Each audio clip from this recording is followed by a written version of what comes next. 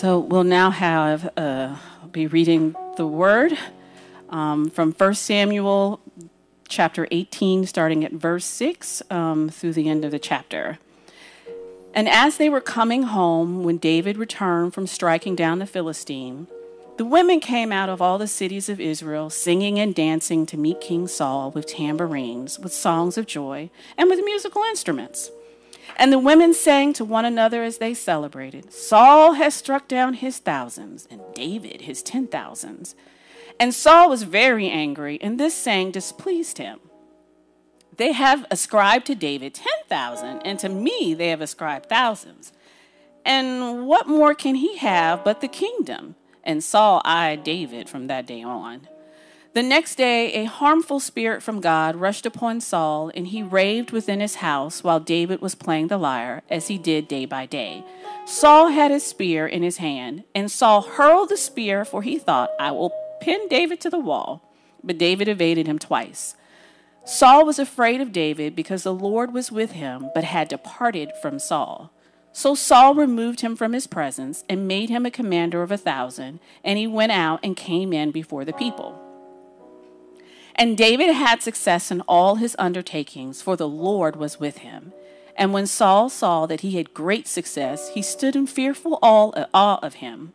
But all Israel and Judah loved David, for he went out and came in before them.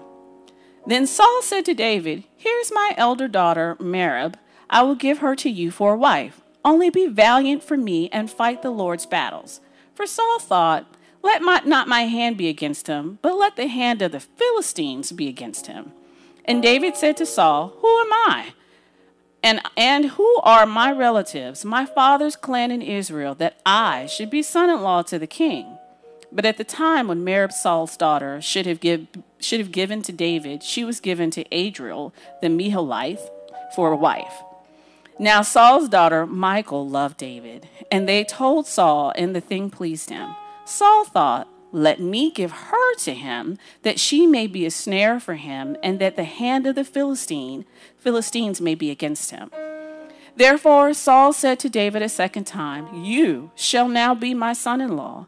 And Saul commanded his servants, Speak to David in private, and say, Behold, the king has delight in you, and all his servants love you. Now then, become the king's son-in-law. And Saul's servants spoke these words in the ears of David. And David said, Does it seem to you a little thing to become the king's son-in-law, since I am a poor man and have no reputation? And the servants of Saul told him, Thus and so did David speak.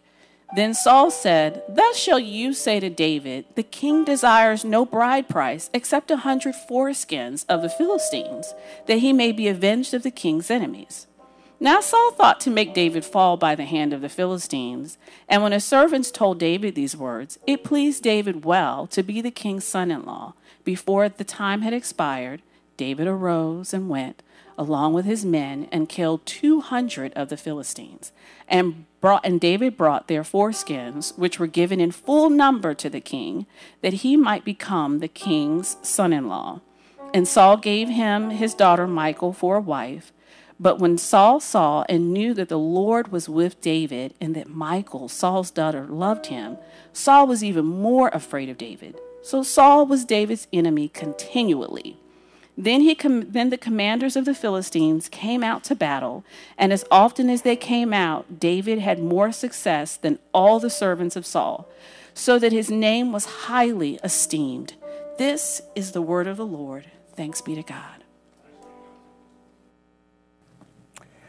Thank you, Amy, for reading God's word for us this morning. Good morning. My name is Josh Kim. I am one of the assistant pastors here at Christ Central Church. And it is my privilege to continue our sermon series in 1 Samuel this morning. And during the month of July, Pastor Omari and I, we want to focus in on chapters 18 through 20, doing a series within a series. And the topic that we're going to cover during the month of July is on friendship. So next 4 weeks, Pastor Omari and I will preach through chapters 18 through 20 on topic of friendship. And we're convicted that this topic of friendship is something that we really need, especially now. as we wrestle with all that is going on within our country, not being able to be with one another, with the social unrest that comes, we really need to dwell on what God has to say about friendship according to 1 Samuel 18 through 20. It is perhaps the understatement of the year for me to declare that we are living in very difficult and odd times. What we often used to take for granted, how we live and order our lives by, have changed quite a lot. This was so evident to me the other day as my son was riding his scooter out in the neighborhood streets. And of course, if you know me, because he's my son, he may have inherited my clumsiness, and I often tend to trip over anything and everything, including air itself. My son also tripped over a curve, and he fell while scraping his knees. I know it hurts, especially for a young boy like him, and I know I saw the tears welling up in his eyes as he fell over there. And what proceeded to happen next was one of the cutest things I ever saw, but also one of the most horrifying things I have ever seen. As he was wincing in pain in the streets, holding his knees that he scraped, the neighborhood kids started running towards him. All who are socially distant at the moment, all ran towards him as we watched in horror. And breaking all kinds of social distance rules and guidelines, one kid decided to pick up Seth with his hands. The other one picked up his scooter with his hands. And another child ran home, brought back medicine and bandages, peeled it off with her own hands, and proceeded to put the bandages on my boy. All the while looking directly into his eyes and asked him, "Are you doing okay?" Very close and personal. I thought it was one of the cutest things, at the same time most horrifying things in light of COVID-19 social distance guidelines. What an odd emotional thing to watch as the parents that we experience today. We are taught to teach our children to share, to be nice to one another, to say hello, to give one of the things that you have. But now, in the COVID-19 days, what we're telling our children is, do not share. Don't dare share what you have, because you might share more than you can handle. Don't be nice to other people by saying hello. Stay far away from them as much as you can. Cover your faces. Do not show your face to other people. Now we're telling them, no, don't do this. Stay away. Keep distance. Don't go too close to others. And I wish this was only true because of the coronavirus. But we also realize the things that we teach our children when they're young, things that we learned as a children growing up, often changes as we get older, don't they? Not only the lessons that we're learning in the society today, but then the lessons that we see from the world that often changes. The earlier lessons of a children that says share, be nice, yield, and sacrifice. It's okay to lose, to give in, to cry, tend to change a little bit more as we get older. And the voices of the world that says, keep things to yourself. Be nice becomes, do not show weakness to other people. Listen becomes, you gotta have the last word. Be humble becomes, dominate the conversation. Learn becomes, you better teach. Be the head, be the leader. Giving becomes consuming.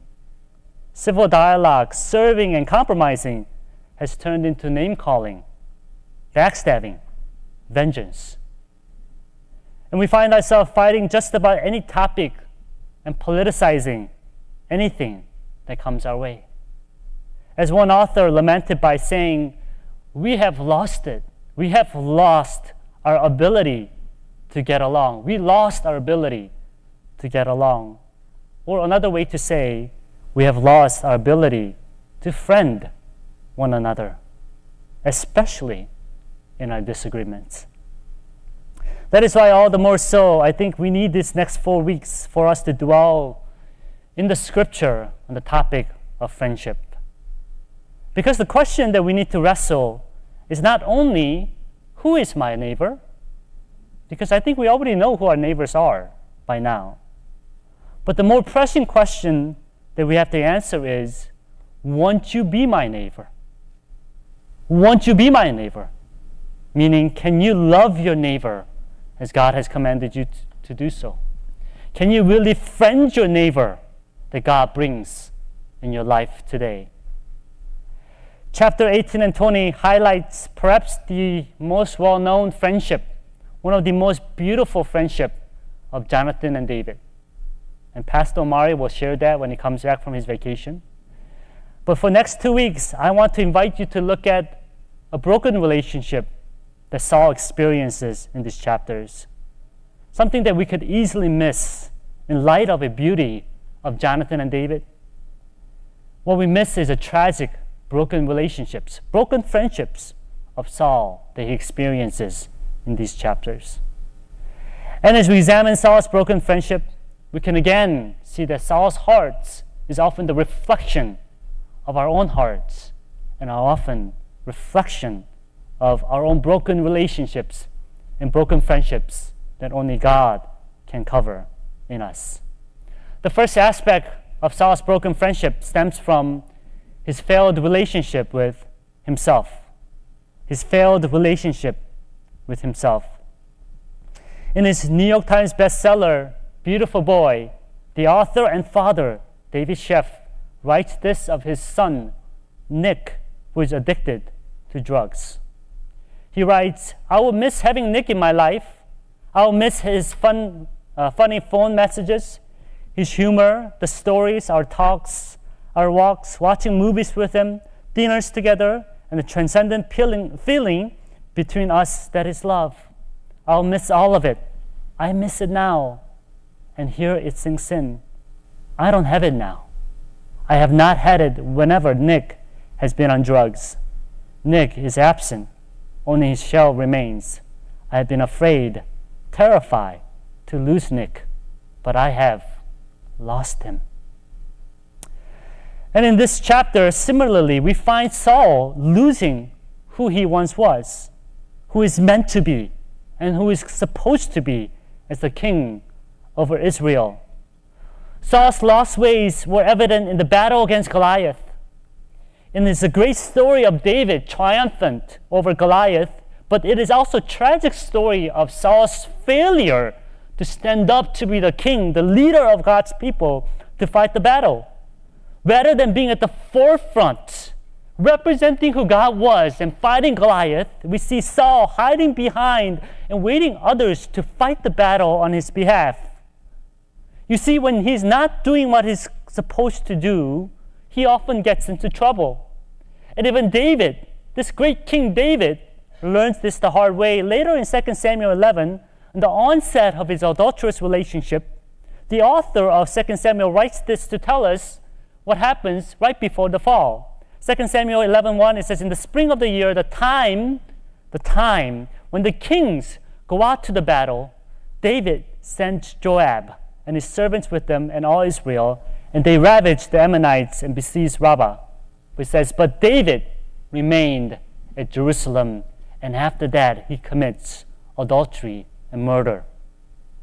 Furthermore, Israelite kings had specific duties outlined in the Levitical law God gives them in the wilderness. Deuteronomy 17 says, when he, the king, sits on the throne of his kingdom, he shall write for himself in a book a copy of this law approved by the Levitical priest.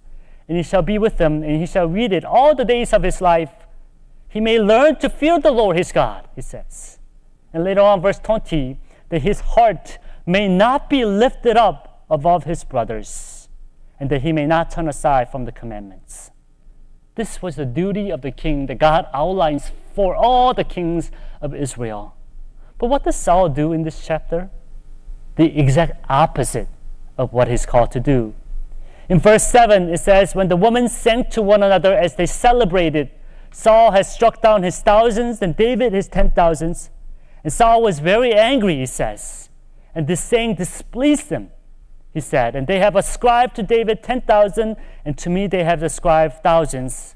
And what more can he have but the kingdom? In verse 9 it says, and Saul eyed David from that day on. The word eyed here in verse 9 is more accurately translated as kept jealous eye on David.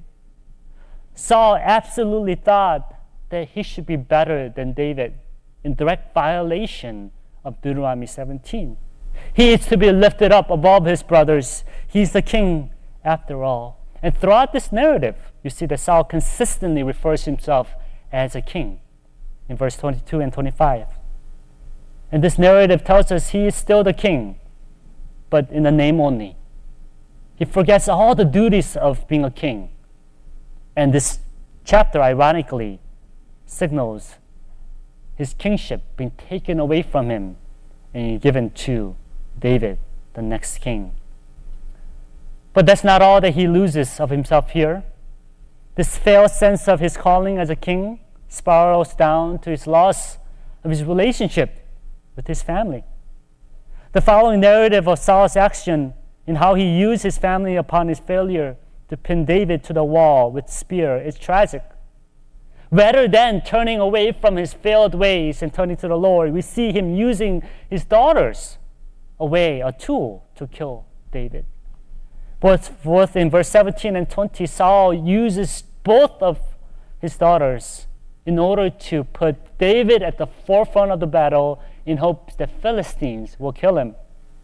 And even later on, we will see that he even loses the trust of his daughters and his son Jonathan in all of his brokenness. Church, so what has caused Saul to lose his relationship with himself? What has caused Saul to not be able to see who he was called to be? What has caused Saul to lose the ways that he was called to be the king of Israel? The cause of the spiraling down of his life is sin, unrepentant sin. Sin at its core disrupts who you are and who you're meant to be. Isn't that so obvious in Genesis chapter 1? As image bearers, Adam and Eve were created to obey God's commandment. But once upon the failures of them being able to live up to this call, in his disobedience, the consequences that come is no longer they're able to fulfill the purposes they were created to be, who they were called to be.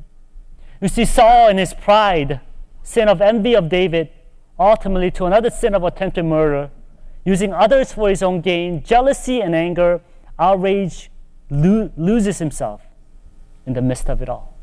Saul loses his relationship with oneself and thus forfeits his right to represent who God is. In church, as I said before, Saul is a reflection of our hearts. We often say after we have sinned, and by God's grace, is able to look at ourselves more clearly, we tend to say, I think I might have just lost my mind there when we fall into sin.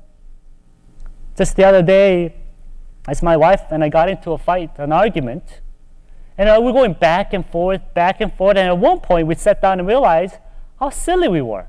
We just wanted our last word. And in the heat of the moment, we say or do things, or worse than what we were meant to be, and we often say, I've just lost sense of who I am. This is not who I am, but I have been demonized as the sinners are described to be. It's not just about losing control, but rather sin continues to demonize us in rebellions of God's creation intent for us. Sin devours us, makes us forget and lose who we were meant to be. And sin causes us to point inward to make us consistent consumers instead of givers. And when we do that, we cannot love. And when we do that, we cannot serve. We cannot obey. And we cannot friend others. And that's where we begin this morning. Friends, have you searched and examined your heart lately? And isn't that how David consistently prays throughout his psalm? In Psalm 139, he beautifully writes, Search me, O God, and know my heart. Try me and know my anxious thoughts, Lord. What does that mean for us today? In light of COVID-19 and the racial injustice, in light of all the political drama and consistent wrestling with our own sin of the day, it means perhaps before pointing our fingers outward, perhaps before starting to argue about policies or candidates, we begin with our own hearts, searching and checking before the Lord. Whose purpose am I fighting for? What am I called to live for? Who am I in light of who God is? After all, at the heart, this should not be an issue of Republicans or Democrats. No one political party, not one agenda, policy, desire, thoughts, preferences away is something that we ought to stand for or search for. We do not live or die by those arguments, or you will lose yourself in it. It becomes an idol that will consume you. As Christ followers, what we're called to do is look at our world with the perspective of God and the standards of God according to God's word. And at the heart of the gospel is this, that God loves you. And preach that. How? By loving God and loving others. And the question we ought to wrestle with is, how are we loving our neighbor this morning? How have we not valued God's image in one another? And that means if we sanctify the life of our unborn child, and we stand for that together as body of Christ. But we also stand together as body of Christ when the sanctity of black bodies are under fire. And if we see God's name used in vain, we stand together for that as well, because we are called to be God's ambassadors, God's representatives, salt and light, difference makers, persecuted yet rejoicing, committed to God's will to be done on earth as it is in heaven. We stand around the cross of Christ and remember whom Christ calls us to follow. And remember whom God has called us to be. And when we do that, friendships are formed. You know, true friendship is not formed by looking at each other. Biblical definition of friendship is formed when we stand side by side looking at Christ and the cross of Christ and looking at each other through those lenses. Saul's broken relationship stems from losing his very own self and very call that he's called to be. And in many ways, making things a politics, trying to stay in office of being a king, and personal, me versus you, rather than seeing what God is doing and what God is calling him to be. Second aspect of Saul's broken friendship involved his failed relationship with others. Second aspect of Saul's broken friendship involves his failed relationship with others. Gary Thomas, in his renowned marriage book, Sacred Marriage, starts his first chapter by posing this question to all the couples that want to get married. It says, what if God designed marriage to make us holy more than to make us happy? What if God designed marriage to make us holy more than to make us happy? And I believe this concept is true not only in marriage context, but in any relationship that we're in. God's purpose is to make us holy rather than to make you happy. But far too often, our failed relationship with oneself leads to our failed relationship with others. And what Saul loses here is David, one he loved. What is the grace of this story for Saul? Poor Saul, as one would say. I think the grace that we find in this story for Saul's life is actually his relationship with David. His relationship with David is a reminder, grace from the Lord, for Saul to repent and turn back to God. You know, even before we get to this chapter, and even before we get to the chapter 17 where David bursts onto the scene and fights Goliath, we see that Saul already knew David. In chapter 16, we find that Saul is tormented in his spirit after the Lord leaves him.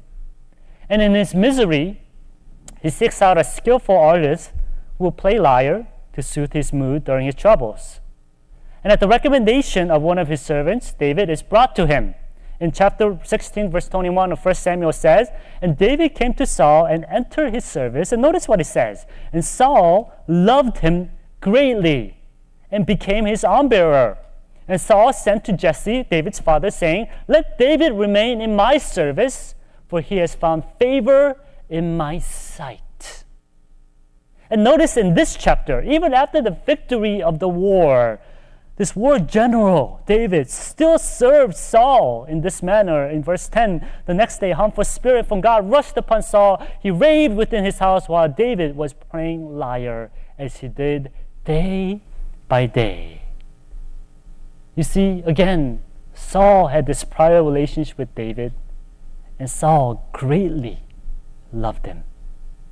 Saul was refreshed by David's presence in his life and the service he offered to him. Saul, in his friendship, in his relationship with David, received comfort and grace. And if that wasn't enough, David is one of his most trusted war generals. The scripture reminds us that every time David went out, no matter what circumstances Saul places him into, David is victorious. David is able to defeat the arch nemesis of Israel time and time and time again. Verse 5, and David went out and was successful wherever Saul sent him. So that Saul set him over the men of war, and this was good in the sight of all the people and also in the sight of Saul's servant. You see, David brought much glory to Saul. Furthermore, you see, David is a picture of a Saul whom Saul used to be. Remember Saul? Remember when he said what he said when Samuel first found him? When Samuel first said, "You ought to be the king of Israel." This is what Saul says in chapter 9, verse 21. Saul answered Samuel, saying, "Am I not a Benjaminite, from the least of the tribe of Israel? And is not my clan the humblest of all the clans of tribe of Benjamin? Why then have you spoken to me in this way?" Remember that as you listen to David speaking in verse 18 when he's called to be the king's son-in-law. And David said to Saul, "Who am I? And who are my relatives, my father's clan in Israel, that I should be son-in-law to the king?" There's echo of whom Saul used to be in young David's life. In many ways than not, David is a reminder of who Saul once was and whom Saul was called to be. And here's the gospel for Saul in his relationship with David. David's relationship for Saul is God's grace, a reminder, although painful at that, a difficult relationship at that. But David is for Saul an invitation to turn, to repent, to grow, to change. But the sad reality, church, is that even despite seeing God is with David, and that's the amazing part, isn't it? Saul is able to see that God is with David, but rather than running towards God, he fears and runs away. 1 Samuel 18:12, Saul was afraid of David because the Lord was with him. Verse 15, and Saul saw that they had great success. He stood in fearful awe of him. Verse 29, Saul was even more afraid of David. So Saul was David's enemy continually. Saul chooses to be at odds with David. Fear moves you away from relationships. Fear moves you away from one another to protect what you got. Friendship is often broken when we see fear dominating one's heart rather than love and humility to lean in to one another. Fear pushes others out. Love draws others in. Church, what we miss most during COVID-19 is presence of the other. We have lost much this past several months, especially as we endured tragedy upon tragedy upon tragedy. We sense this keen loss of not being together. And it is not just the comfort of being together. I was talking to one of you recently, and we were talking about the death of George Floyd. And this member shared how he longed to hear Pastor Howard speak on this. He shared about how he found Christ Central in light of Keith Lamont Scott's shooting. And he was drawn to our church not only because of the comfort of our community, but he says the gospel and this community that was preached. It was comforting, but it was also challenging, he said, rebuking, convicting. And the gospel that was preached in light of the context that God was giving the church drew him near to this community. And by all means, I think our church is probably not the easiest church you could find in the city of Charlotte, let alone this nation. I could tell you that. Even as Asian American, I could tell you that. In light of a lot of racial talks that tend to be black and white, I could say that I often find myself lost in the middle of the conversations.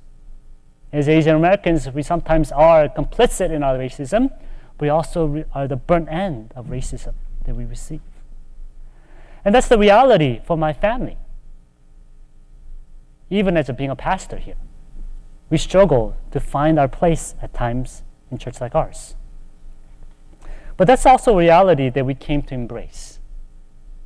This past year has been a revelation in many ways for me, in many ways for my family. I have been absolutely received by you all and loved well and cared for in many ways, and we are so grateful for that. But I also have seen my heart more clear than ever before. I've seen what I was so used to, what my comforts are, the things that I was thinking that this was a normal part of my life growing up as an immigrant child in Chicago suburbs. I have been pushed, challenged, confronted.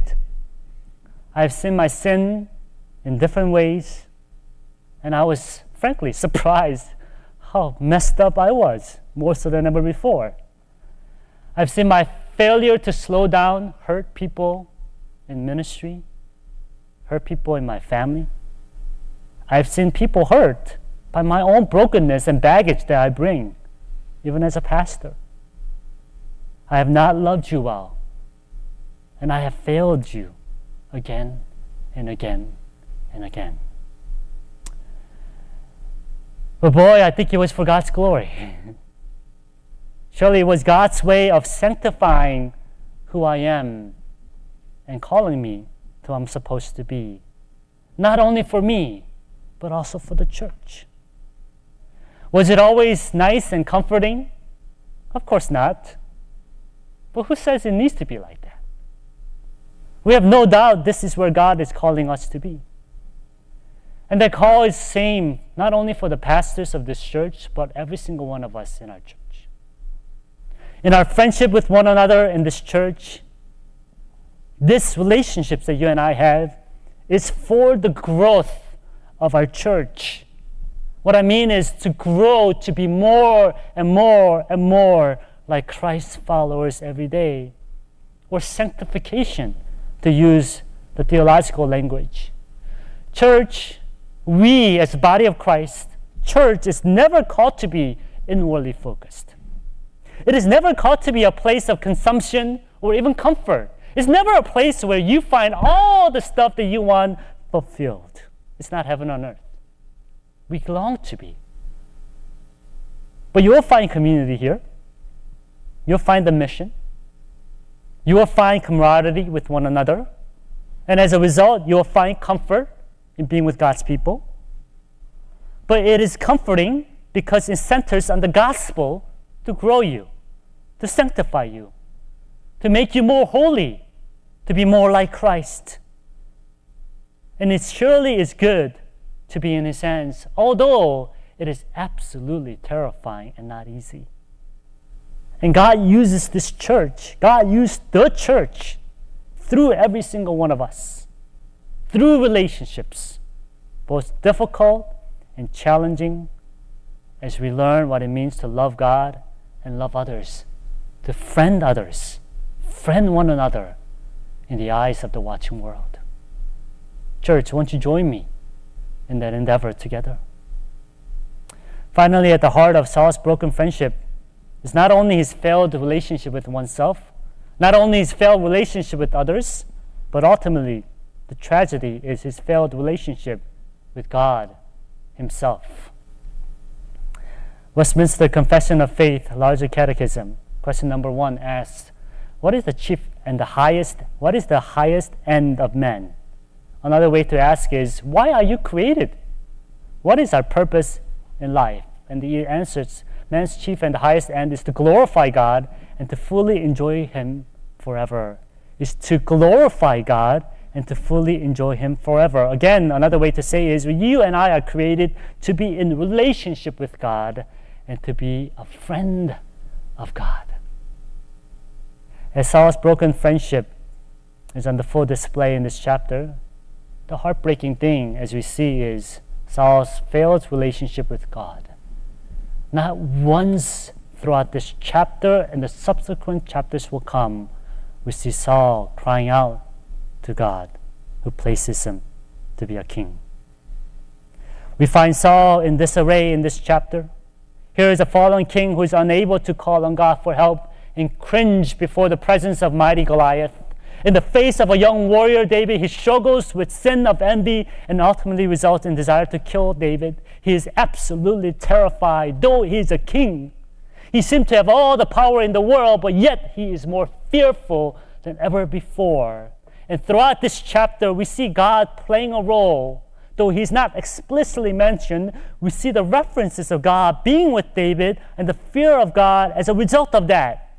The contrast of David and Saul as David as an object of God's love through God's presence and Saul's lack of it is evident throughout. There's 4 references to David's success in verse 14, 15, 30. 3 references to God being with David, 12, 14, and 28. And 6 references to David as being the object of love. And 3 references to Saul's fear and awe of David. All this to highlight, despite consistent reminder through David, Saul's continuously giving into envy, jealousy, anger, and sin, rather than turning, crying out to the Lord for deliverance. And in verse 10, we read this: the next day, a harmful spirit of God rushed upon Saul, and he raved within his house while David was playing lyre. The word raved here can be translated as he prophesied. And it is the same word, actually, we find in 1 Samuel 10:10 and 1 Samuel 19, where Saul prophesied, an outwardly expression of being filled with the Spirit. But the two experiences are similar, but one is from the evil, but one is from the Spirit of the Lord. And this verse highlights God's way of judging sin in line with Romans chapter 1, verse 24. What we're reminded is God will give you more of what you choose to dwell in. As Saul chose envy and jealousy, he was given more and more. And as a result of that, he raved in his jealousy and envy. And in the words of Pastor Tim Keller, perhaps that is the most fair, but also most frightening judgment that God can give. And we're reminded in Genesis chapter 1, upon the envy of Cain, chapter 4 actually, and the murder of Abel, God speaks to Cain, describing sin, not doing what is right. And God tells Cain, sin is crouching at your door, likening to a predatory animal who is waiting to pounce to destroy your life. Sin, apart from repenting and bringing to the Lord, doesn't simply go away. I have seen this many times where when one is confronted with sin, what we normally do is we actually try to hide away from the circumstances or remove ourselves away from confrontation with ourselves, hoping the circumstance changes will change things. But that's not biblical. God loves you too much to let that go. What happens is sin hides, but it's waiting to pounce on you. It may take another month, another year, whatever it may be, but sin will eventually pounce and will destroy you. Because at the heart, sin is anti-God, anti-cross, anti-gospel, anti-grace. It fights to break the relationship, offer of grace, in consistent, active rebellion against God's authority. And this is a warning text for us, church. In the life of Saul, we see God never declining his offer of grace. Through Samuel, through David, through the revelation of his own heart, we see that again and again and again, although Saul is rejected as the king of Israel, it takes another 10 years before David becomes a king. And despite David's opportunity to kill Saul, David does not.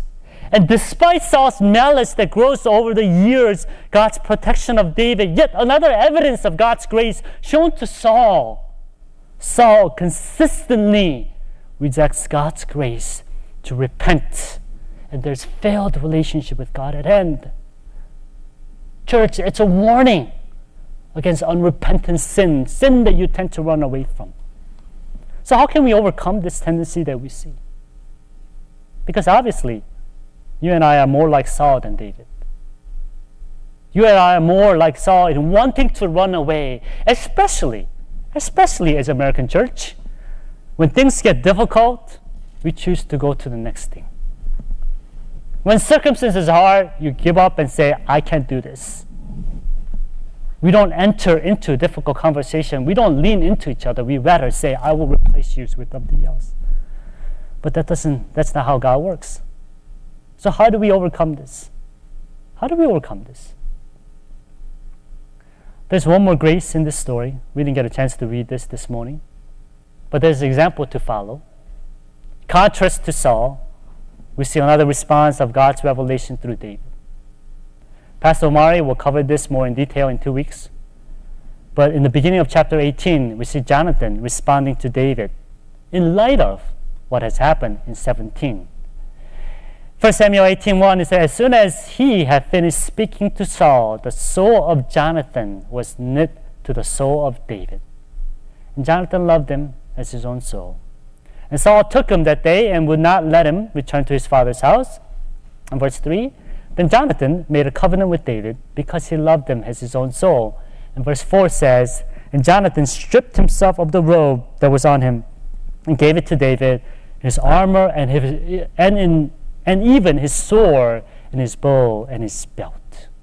You know what that represents? When he takes off his robe, gives him his sword, it's not just saying, hey man, you need a fashion makeover. Like, you can't come to my house like that. Let me just give you a new makeover. That's not what he's saying. Basically, when he takes up the robe and puts it on David, he's saying, you be the king now. You take in the royal robe. When he gives him the sword, he's not saying, hey, this is nice shiny watch that I got. You should get that too. I got a lot of them at home. That's not what he's saying. What he's saying is, you be the judge. Into your hand I commit myself to you. Obviously, you are with God, so I must submit under you. He says, take my spot. Take what is mine, and you be on the throne. Let me be under your judgment. Let me be in your hands. You be my judge. You be my king. And church, that is the gospel. That is absolutely what the gospel tells us to do. When you let go of your sword, when you come down from the throne to say, I don't know anything, to say, God, you be on the throne, let God be my judge. To be in God's hand is better than to be anyone else. And to say, God, may you have my life. I absolutely abdicate the throne. And to say, you alone deserve the throne of the Lord. That's how you get freedom of the gospel. That's how you embrace the gospel. And that's what it means to feel and to find gospel-centered friendships when you empty yourself to come down from the throne room of grace, to look upon the cross that saves you and to say, if God could save me, God could save you. God calls me to love you because he has loved me. Now we can be friends. This is how gospel-centered friendship can begin, when we realize who we are in light of what God has done. Church, this week you probably got a letter from my church. It's a long one, I know. Thank you for reading that. If you haven't read it, I know some of you are like, I don't know where the letter is. Please check your junk mail boxes, spam mail, it might have gone to that, but we want you to read it. I have watched, I've co-authored, and I've listened as we wrote this letter. I was confronted, I wrestled, repented with every word that we wrote down. We debated quite a lot, every word that was placed there. I was also humbled, amazed, and ultimately am grateful for our body, our leadership in sending this letter.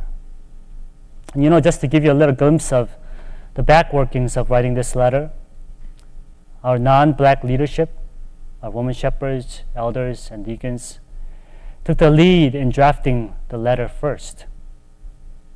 We wrote it in response to all that is happening in our nation. We allowed it to simmer. We wrestled with it quite a lot, debated between us, and ultimately we shared it with our black brothers and sisters in leadership. And together, we wrestled, we edited, and we prayed.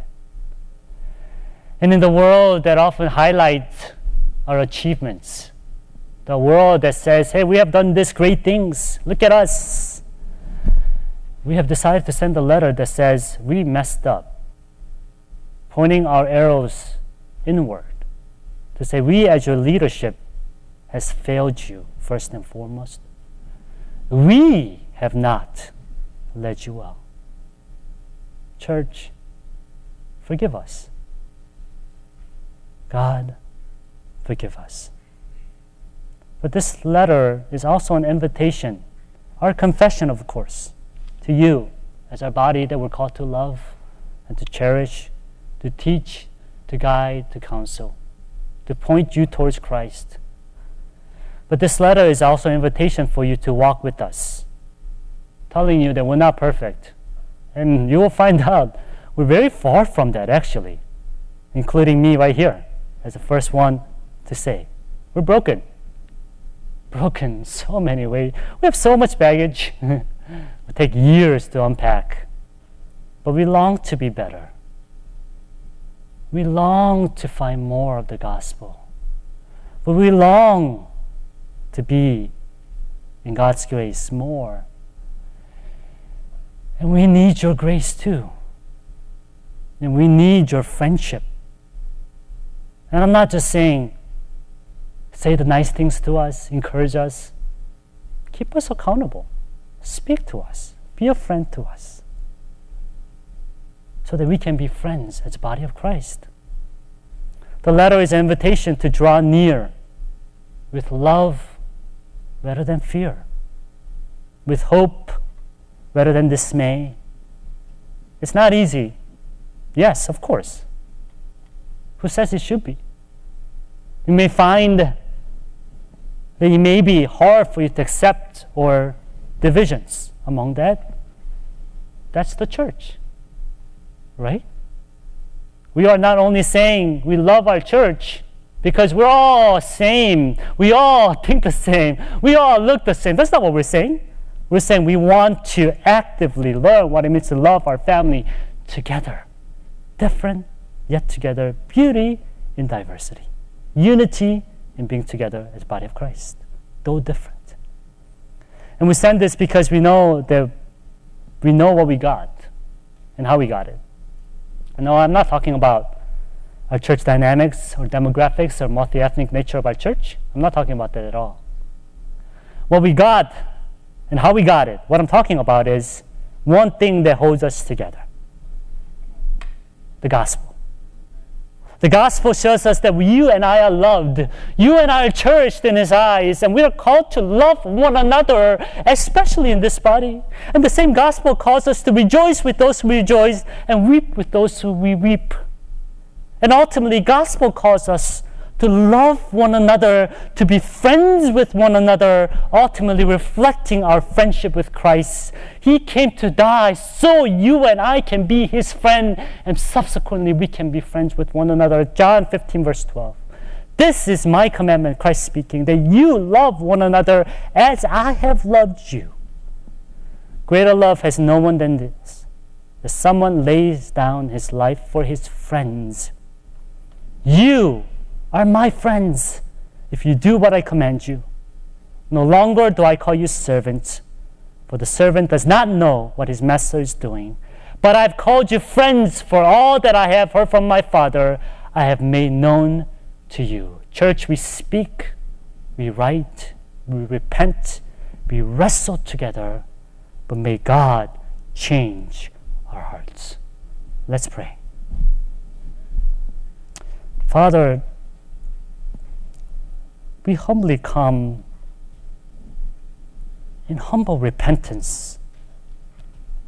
As a pastor of this church, as a leaders of our church, as a body of Christ, Father, we have failed in many ways to not only to live up to what you have called ourselves to be, for us to be the salt and light, to reflect who you are, and to preach the gospel boldly. We also repent in the ways that we have failed to friend others well. Lord, we have backstabbed, we have pointed fingers, we have said some nasty things to one another, rather than to embrace, to love, to sacrifice, to lose, so that Christ can win. Father, we are so often at the forefront of getting what we want, rather than allowing others to see a glimpse of Christ through our loss. And Father, ultimately, we have lost in many ways to run away from your loving embrace. We have often ran away in fear rather than coming to you, knowing that there's no condemnation for those who are in Christ Jesus our Lord. Lord, why are we so afraid at many times when we know that it's true? Lord, have we not embraced the gospel? Father, as we wrestle with these things, especially in light of all that is going on all around us, Father, teach us to embrace the gospel again. Father, we want to be a church that's founded upon the truth of the Lord and the gospel of Christ Jesus our Lord. We don't want to be swayed left and right. We want to be focused on loving God and loving others, loving every single person that's made in the image of God, regardless of their skin color, regardless of their background, and to stand together for the sanctity of life, both unborn as well as the black bodies. Father, unite our church. Find the beauty in diversity as you grow to long to be Church of Revelation 7. Thank you for this time. Father, may the word change our hearts. May the word of the Lord penetrate deep within, transform our lives. We could be people that will follow you all the days of our life. In Christ's name we pray. Amen.